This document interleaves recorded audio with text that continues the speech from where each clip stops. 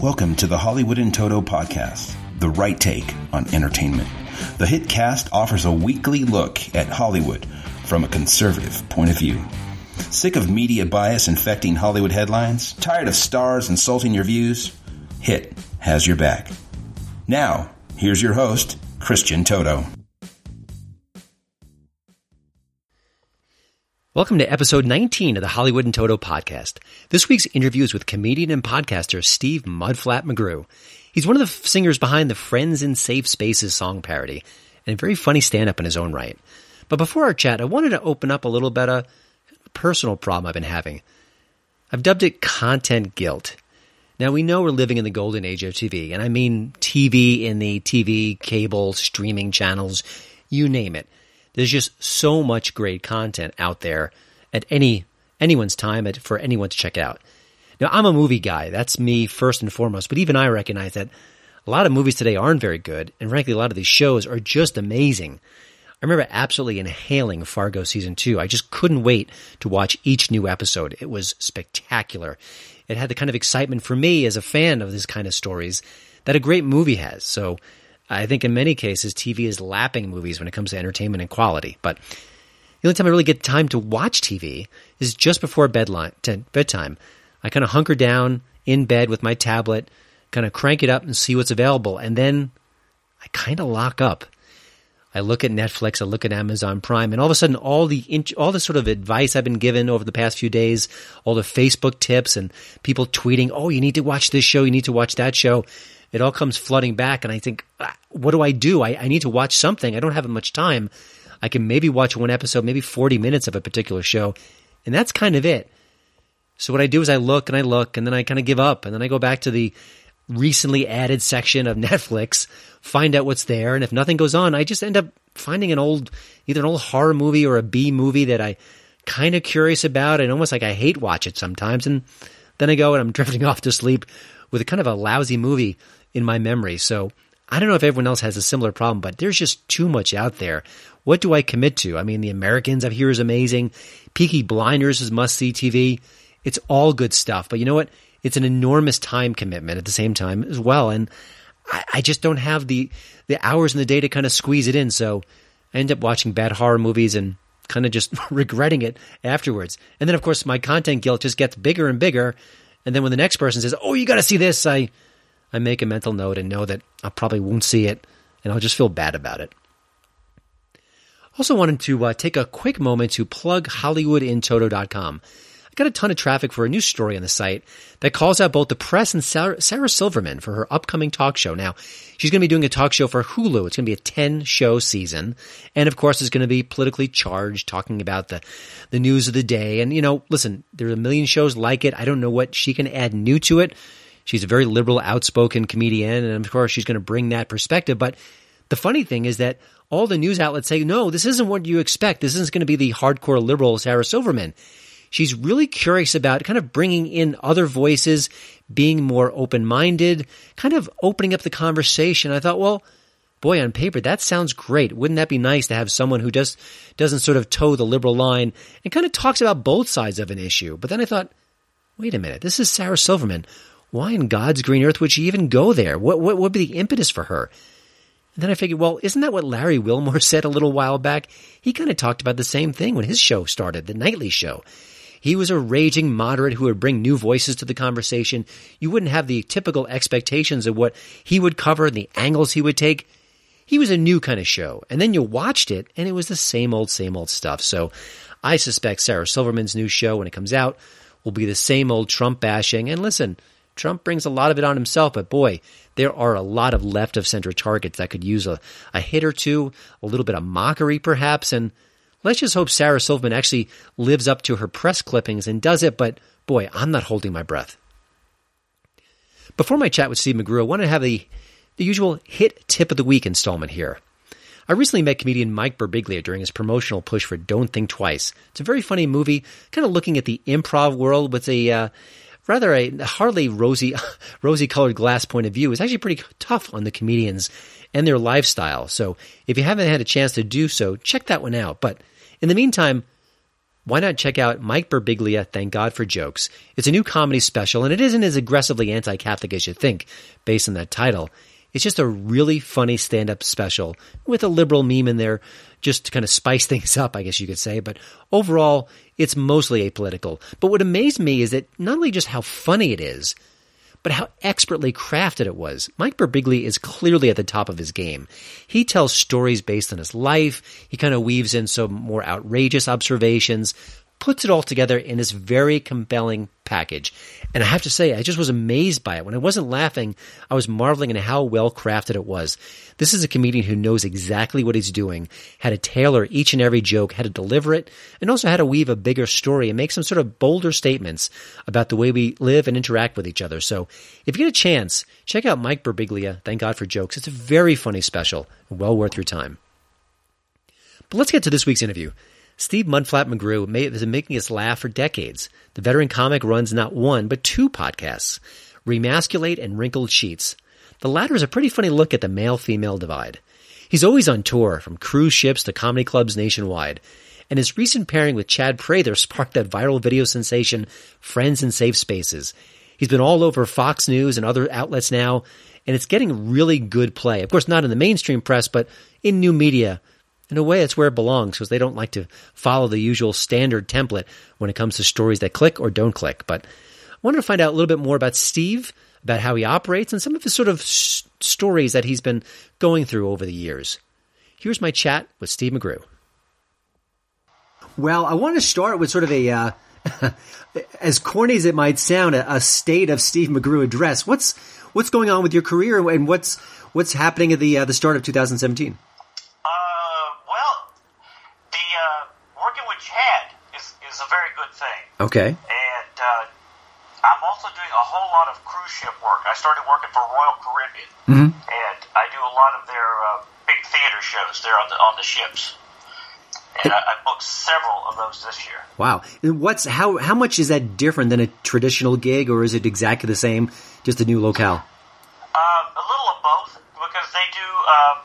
You can actually do a late night adult comedy show, which they want you to do nothing different than you would in your club show. But then sometimes when you work the big theater main room, they want you to do just like a PG show. Gotcha. So, and those are a little more difficult, because when you're in that mode of restriction, you really don't feel as free in the situation. Like if somebody was to heckle you at a club, you might be able to just rip them a new one. You know what I mean? Yeah. Yep. And if somebody in that situation, you're just like, oh, thank you, appreciate it. Let me just keep rolling here, because that's what I have to do. And are the audiences any different at all, or is it just sort of the same old kind of enjoying the jokes and appreciating the experience, hecklers aside?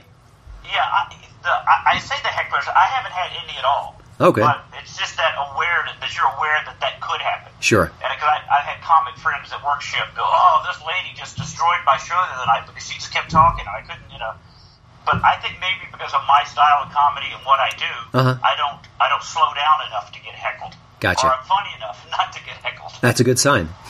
Yes. Now, in addition to the stand-up you've got two podcasts going, and Remasculate and also Wrinkled Sheets, which I think is a newer show, right? No, well, it's newer than Wrinkled Sheets. Okay. We've been doing it almost 3 years now. Oh, I'm sorry. Okay. Yeah. And it's just one I do with my girlfriend, now /fiance. And that's just a chance for us to get in here and do relationship kind of stuff. And actually, it usually turns out that we talk about things that we wouldn't talk to each other. It's like, I would say this if we weren't on the air, because now you can't yell at me. Now, as a comedian who's sort of, I'm sure your radar is always up for ideas and things, do those conversations eventually make it into your stand-up routine? I mean, is it sort of a great workshop, or is it sort of a different set of material? That's the perfect way to put it. It's a great workshop. Because a lot of times we'll just be, you're riffing and going back and forth, and a punchline will shoot out, and you think, I've got to turn this into a joke. Gotcha. And as far as the back and forth goes, I think it can be, listen, as a guy, it can be hard to get into the female mindset. Some people do it better than others. Does that sort of let you kind of get a feel for where half your audience is going with a joke, where maybe otherwise you might not have that kind of feedback? Yeah, I hadn't even thought of that, but you're probably right. It's a great way to get feedback. Because I know when I read the comments or get the comments from people who listen to the podcast, when they say something, we really enjoyed such and such, you're like, well, good. Maybe I should go into that a little deeper next time. Uh-huh. Now, one of the things I follow each other on Facebook, and I know you've had some really good success with some of your Trump videos. Why don't you kind of take me behind the scenes a little bit? What your thinking was at the time? Were you surprised they had kind of exploded and clinically went viral? And how does that change things for you? I mean, you always have to respond to your audience, and obviously that response was pretty significant. That kind of took me by surprise. I was my very first video of that, I was just laying in a hotel room waiting to go on stage, go to do a show, and I was thrumming through Facebook, and I saw this girl, crying about Trump winning, and I just did a parody of her as a video. I did it like in one take. I just went, and that thing went over 8 million views. Oh my goodness. Yeah, and I realized there was something there, so I talked to Chad about it, because Chad is the viral video king. Uh-huh. And I said, and he goes, you got to follow up. He goes, now you got your foot in the door. You got to just... And so many people started going, well, you can't do this. You're going to lose bookings, and there's guys aren't going to hire you, and people are going to stop following you. And the more I made, the more views I got, the more followers I got. Right at this point, I think I have over 9 million views of videos, and I've gained probably about 50,000 followers, regular followers, and I've lost 100 people. Wow. You know what I mean? So the ratio of that, and like Chad goes, they probably weren't real followers anywhere. They probably heard you on the radio and followed you on Facebook. Their time was done. Yeah. Now, that original video, did you do, obviously you posted it, but did you kind of put any extra effort in sharing it, or is it just a true organic kind of explosion? That one was a true organic explosion. That the very first one was, because it was so weird, because you have to watch it. You lay there and watch it. You get hit refresh, and it gets like 500 more, 1,000 more, 2,000 more, and then when it hit 1 million, I told my friend Jeremy Paget in Vix 100. I told him, this thing's going viral. And he goes, it's not going to bust 300,000. When it hit a million, I snapped a picture of it and sent it to him. Well, But it did. This, I think, in a way, this speaks to something. But it's really viral. It really is one of those things they talk about. Now, does that change do you find a spike in comedy appearances? Like, does anything change after that, or is it just kind of an opportunity to reach more people? It's a combo of that. I was working at the Fort Worth Comedy Club when that video went viral, and by the weekend, I had sold a bunch more tickets. We ended up selling out the weekend, and a lot of people said that they'd never heard of me before they saw that video. So in a way, that video and these other videos have done more for me than anything that Hollywood did or my special on Comedy Central. That's a sign of the times. I think so. I really do believe that the internet can make you a star way before Hollywood can. A couple of weeks ago, I had a chance to interview Nick DiPaolo, who is right of center as well. And if you really want to put the right of center comics in a group, you can almost count them on one hand. Is that changing? Do you get more gigs because of that? Does it impact you, or do you even sort of maybe market yourself in that way just because there's such a niche that really hasn't been tapped yet? Well, I haven't marketed myself that way yet. This would be the first time I've done it with Chad, with my friends in safe spaces, because we both agreed that's the audience that's out there. Yep. They're hungry for that. I think they're absolutely tired of Sarah Silverman, complaining at them. And so this will be the first step into that. But as far as my stand-up, I really don't even do political stuff in my stand-up. Chad is a little more that way because that's his rants. But I find, I don't know if you saw a video that was out the other day of John Caparulo getting a drink thrown at him on stage. No, I didn't see that. No, I did not. Yeah, he's at the Comedy Magic Club, and Hermosa Beach, and he makes a Trump joke, like how much he dislikes Trump, and a lady throws a drink at him. Yikes. And I think America is like, they're kind of, we're done, you know? We've seen so much of it, just don't anymore. Yeah. Well, I think part of the problem, what I'm seeing now is it's not even jokes. I mean, the Seth Meyers of the world, and it's angry, it's venomous. There's not even a well-crafted joke within the dig so that you can't even respond to it. It's more like sort of I guess you could say it's comic virtue signaling, but I wonder about the example you mentioned about the drink being thrown. I wonder if it was a joke or just a reference, because, you know, you don't need a comedian to make a reference. You need a comedian to be funny. Well, exactly.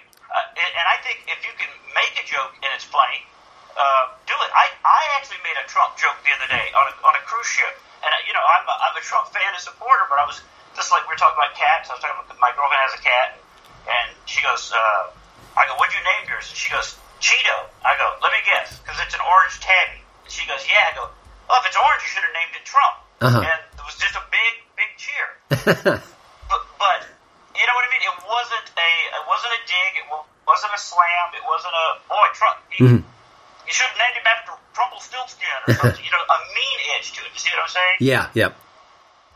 Well, one of the things I'm kind of curious about, there's been so much effort painted towards Trump. And listen, Trump invites a lot of it. He's cartoonish. He's larger than life. He's colorful.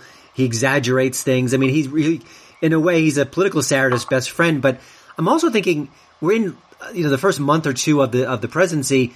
Is there sort of an exhaustion factor? Just as a comedian analyzing the industry, do your fellow comics maybe, you know, are they kind of dancing with danger if they kind of go too far too fast, or is Trump unique and he'll feed comedians for the next 4 years? I think he will feed comedians like any president does. And I do agree with everything you said about him being larger than life and boastful. And you know what that means? It means he's a successful businessman. He's a great salesman, and I don't have any problem with him. He sort of reminds me of my dad in a way, of like, there was like 1 million cars on the highway. You know what I mean? That's not a lie. That's just you going, I'm exaggerating. I was stressed out. You know what I mean? Yeah, yep. And I get so tired of thinking, we caught him in another lie. No, you didn't. He was just being a guy going, you know, we were surrounded by 1 million Indians. That's right, Custer. There were 1 million, you know. So, but I do think that the jokes coming from the other side are getting tiresome and worn out, especially the slams. When they're trying to slam him. Yeah. It's the same, you know, all right, he's dumb, his followers are dumb. Again, you know, it's just the hicks that have voted for him. When people will go, I work for NASA, I guess I'm a hick. In the comment following that post, you know? Mm-hmm. Gotcha. One of the things that you do with your podcast, you interview a lot of comics, and you've been on the scene for a while now. I'm kind of curious, what do you think is changing about comedy today as opposed to maybe 10 or 15 years ago? Are the basics the same, or is the material changing? What kind of trends do you see, just being a comic yourself and also talking to a lot of comedians?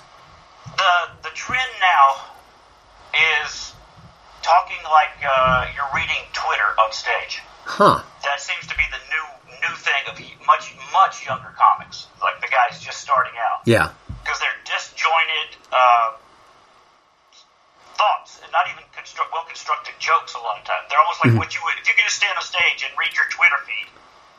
You know, they're not connected, they're just, and that seems to be the style now, where they went through a period of storytelling, and then there was the jokes, you know, of the old days.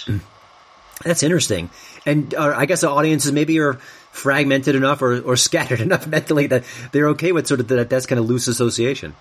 Yes, I think so. I think the ADD mentality of a lot of people today. So keep it moving, just go. Yeah. And when it comes to the comedians themselves, you know, you've had success with YouTube and you're kind of savvy in that arena. Do they feel pressure to be funny on Twitter? I mean, do you get the sense that there's almost like another job that goes to a comedian these days, the marketing, the social media? Yes, definitely. And I just talked to a comic that I worked with down in Tucson the other day, and I wish I could remember the comic that she was telling me about, but they got a job off of Twitter for writing for one of the sitcoms. They liked her jokes on Twitter so much that they actually offered her a network job. Yeah, that's amazing. So it's possible. Gotcha. And as far as when you talk to comedians, maybe younger comedians who are just kind of entering the field, what's your advice today? And is it much different than it was maybe 20 years ago? Oh, it is so much different. It's probably harder to break into the comedy clubs, but it's easier to become a star on the internet. And is there? I think that's what's happening with a lot of the new people. Is there a danger there? You know, I remember years ago I saw Chris Isaak and Lisa Marie Presley open for him. And now he's the consummate pro, and she was terrible. I mean, she was literally reading the lyrics off a music sheet. And I'm thinking, you know, because of her name, she didn't work the club. She didn't sort of earn her status in a sense. Is there a fear that maybe today's comedians, if they have one great, you know, YouTube video, that they can kind of go from A to Z, and yet they don't have the chops in a sense, potentially? Oh, yeah, no, you hit it right on the head. That's what's happening in a lot of places. That the comedy clubs will hire some of these internet YouTubers because they can sell tickets immediately, and then people walk out on the show. I've heard that from several clubs. That's terrible. One of the things I've noticed about I was looking at your kind of roster of podcast guests, and just sort of a variety of people, different nationalities. There was a lesbian comic that you interviewed. Obviously, you probably don't agree with a lot of them politically, and they could say the same for you. But it sounds like there's a good atmosphere. There's no animosity. Can you talk about that? Because I feel like there's such a divide in our country now. But here you are, just sitting down with people who don't agree with you in a way, but you're having a great time. You're talking comedy. How do you get to that place, and what can we learn from those conversations? I think that just being civil and human. The podcasters you're talking about with Kristen Keys, she was one of the best podcasts. We had so much fun. She and I were working together at the Brad Garrett's Comedy Club in Vegas, and we sat down and did that podcast. And even this is my favorite part. Kristen Keys' wife is in television in L.A., and her wife was like, "You need a sitcom." I go, "I agree." You know, it's like, so you can be funny, you can still be friends, you can disagree, as long as you can disagree. Like, if I can say I see your point, but I don't agree, it's not like, well, that's just stupid. You know what I mean? I think there's too much of that right now. That's just stupid. You're an idiot to even think like that. And that never happens when I'm on a podcast or with friends. Like yesterday, I just recorded a podcast with another comic. It's called The 31 with Brent Tolbert, and he's another left-leaning. We had a great time, and after we were done, he goes, "Man, love your videos. Keep it up. You found your audience." So he's actually congratulating me on what I'm doing. You know what I mean? Yep. Gotcha. Now, I know you work a lot in Brad Garrett's Club and in Vegas. Can you share one Vegas story? There may be 100 you could even tick off your head, but just anything that kind of captures just what Vegas is like in a way as someone who worked there so often? Oh, for New Vegas or just Vegas in general? Anything that comes to mind that's a fun story that kind of just typifies what that city can be like. Well, you never know who's going to drop in. That's the one thing about Vegas, especially working at Brad's Club. You never know, like, hey, you don't mind if Ray Romano comes up and does a few minutes in front of you? Yeah, I do, but I can't say that. They're like, no, I would love to follow one of the guys with the biggest TV show in history. So those kind of things happen a lot. And that just happened to another friend of mine there at Brad's Club. Jason Alexander dropped in. Oh, wow. And wanted to do a set. And he was like, I have to follow two of the biggest. Brad from Everybody Loves Raymond, and now Jason from Seinfeld. You know, over the years when you read about comedians, and I think there are some sort of famous examples of sort of the tears of a clown and how there can be a darkness, and there have been some comedians who have had that in their past. You've always struck me as a very kind of positive pro guy. Do you get the sense that today's comedians are a different breed than maybe the previous generation, where they're maybe a little bit more contented, or they still have their demons, and that maybe helps fuel their kind of comedy? Well, I think they have different demons. I think a lot of us, they always say that the comics have some type of, depression or something in the past or something they didn't work through. I've heard that forever, but for me, my sense of humor, I kind of got it from my dad. My dad was very funny, but I also used my sense of humor as a deflective thing. Like I've heard the Pryor did the same thing. That you're smaller, you get teased, and if you can make jokes and make self-deprecating jokes before they do it, you're like, oh, what doesn't bother because I'm making fun of myself. Yeah. But I think the guys today actually have some deep-seated issues in a way. They really are. I hate to say it, but they're falling into that snowflake attitude that everything is wrong. They hate this. They hate that. Why can't it be like this? There's no real positivity to them. Yeah. You and I had talked about sort of the PC culture in a while, and one of the things that kind of just amazes me is that when you talk about PC and things you can and can't say, you would think this would be the one thing that you kind of unite someone like you and a Sarah Silverman. Like, you both are sort of in the same gig, the same business. You both want the same free speech. You both want that leash to be able to be as funny and inventive and wild as possible. But I don't get the sense that a lot of comedians are really being, kind of following the Seinfeld route, who's been very vocal against PC. Is there fear that even just talking about it might get them in trouble? Why aren't more people kind of rallying to the cause? I think the 20-somethings and possibly all the millennials, which I hate to say that because that goes all the way up into the 30s, people in their 30s. But I do think, seriously, there's been some brainwashing going on in a way that they just don't see it as political correctness, a chance to be. They just go, that's mean. That's me. I was raised that's mean. Why would you do that? Why would you even want to say that? Instead of seeing it as a chance to go, yeah, we can say anything we want. Yeah. And often you can dig into something that maybe is more profound or makes you think about a joke much more than just a typical punchline. Yeah. Because I remember when Seinfeld said that he didn't want to work colleges because of political correctness? Oh, yeah. And that kid shot that letter back. That's because you're old and you can't come up with jokes for our generation. And I think they really do think of themselves as a whole, complete subculture. You know what I mean? Yeah, it's interesting and sad at the same time. You've been a stand-up comic for a while now. I'm sure there's a lot of downtime. There's obviously travel. Maybe the food you eat on a certain gig might not be sort of the healthiest. But is there something about sort of the stand-up lifestyle that would surprise people who have followed your career for a while? That I actually turned my lifestyle around. I just had a complete physical the other day. I hadn't had one in 6 years, and my doctor goes, "Oh my God, this is amazing! You actually listened to me last time you were here." I've lost weight. All my cholesterol went from 400 to 100.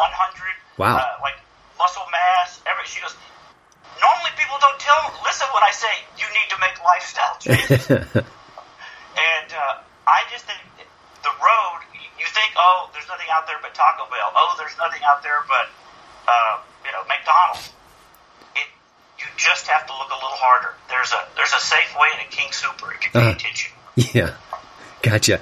Well, Steve, before we let you go, we always ask our guests here at the Hollywood in Toto podcast about what they're watching these days, the books they're reading, the music they're listening to, just to kind of give people a tip on maybe something that is kind of flying under the radar that people may want to know about it. So are you binge watching any good shows or watching anything on TV or even an album you kind of checked into recently that you really like that you can recommend? I just binge watched Longmire. Every bit of it. I don't know if you've watched that yet. I've watched some of it. That's 5 seasons worth, right? Yes. Since I was trapped on the ship, nothing to do, I just binge watched, and I loved. It was like the new modern western, so that was my binge watch. Also, The Ranch with Ashton Kutcher, I loved. I binge watched that. Have you seen that yet? I haven't. I heard what he said when he first promoted the show, and he was saying it was kind of a show for the red states. And I think he's a fairly liberal fellow, but he's always been very well spoken and even keeled. And I like the fact that he was almost recognizing that Hollywood sometimes doesn't reach out to that audience. But you're saying it does a pretty good job, I imagine. Oh yes, it's a great show. It's a traditional format sitcom, but they actually use cable properly.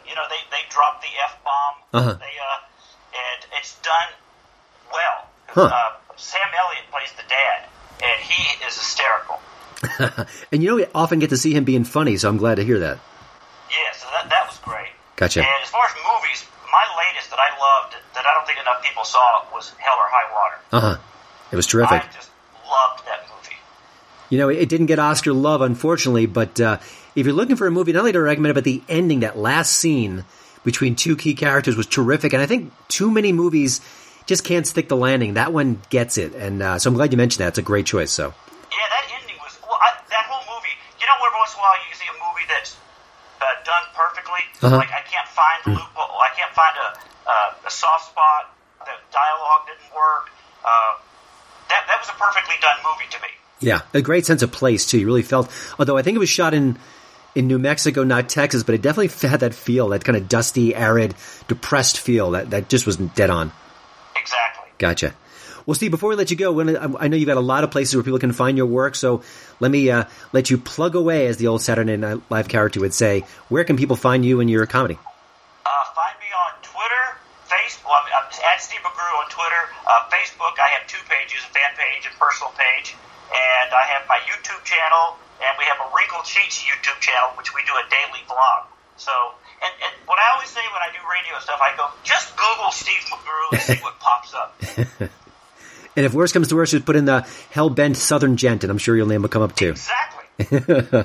Steve, thank you so much. Steve calls Denver home. I had a chance to meet him, and he's a really good guy, and I'm just glad to talk to you again, and we'll check in down the road too.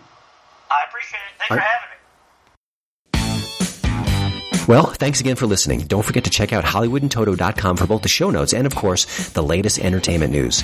Please follow me at Twitter at HollywoodandToto. And we'd love it if you leave a podcast review over at iTunes. See you next week.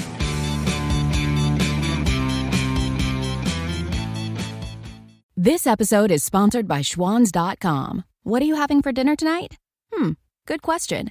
Schwan's Home Delivery has a solution for you. Stock up your freezer with high-quality frozen foods like premium meats and sides, delicious ready-made meals, ice cream, and more. No subscriptions, no memberships, just a friendly yellow truck that's been delivering food for almost 70 years. Listeners of this show get a special deal. Get 20% off your first order with code YUM20. Check out schwans.com/YUM for details. Haverty's Furniture is here to help you get your home all set for the new year, so you can set the stage with more style, set the bar more beautifully, and set a more show-stopping table. Let's set some time aside to settle in on a new sofa together, because being at home shouldn't mean having to settle for less. And Haverty's Furniture can help you start the new year off right at their holiday savings event, so you can create the perfect setting. And right now, everything's on sale store-wide.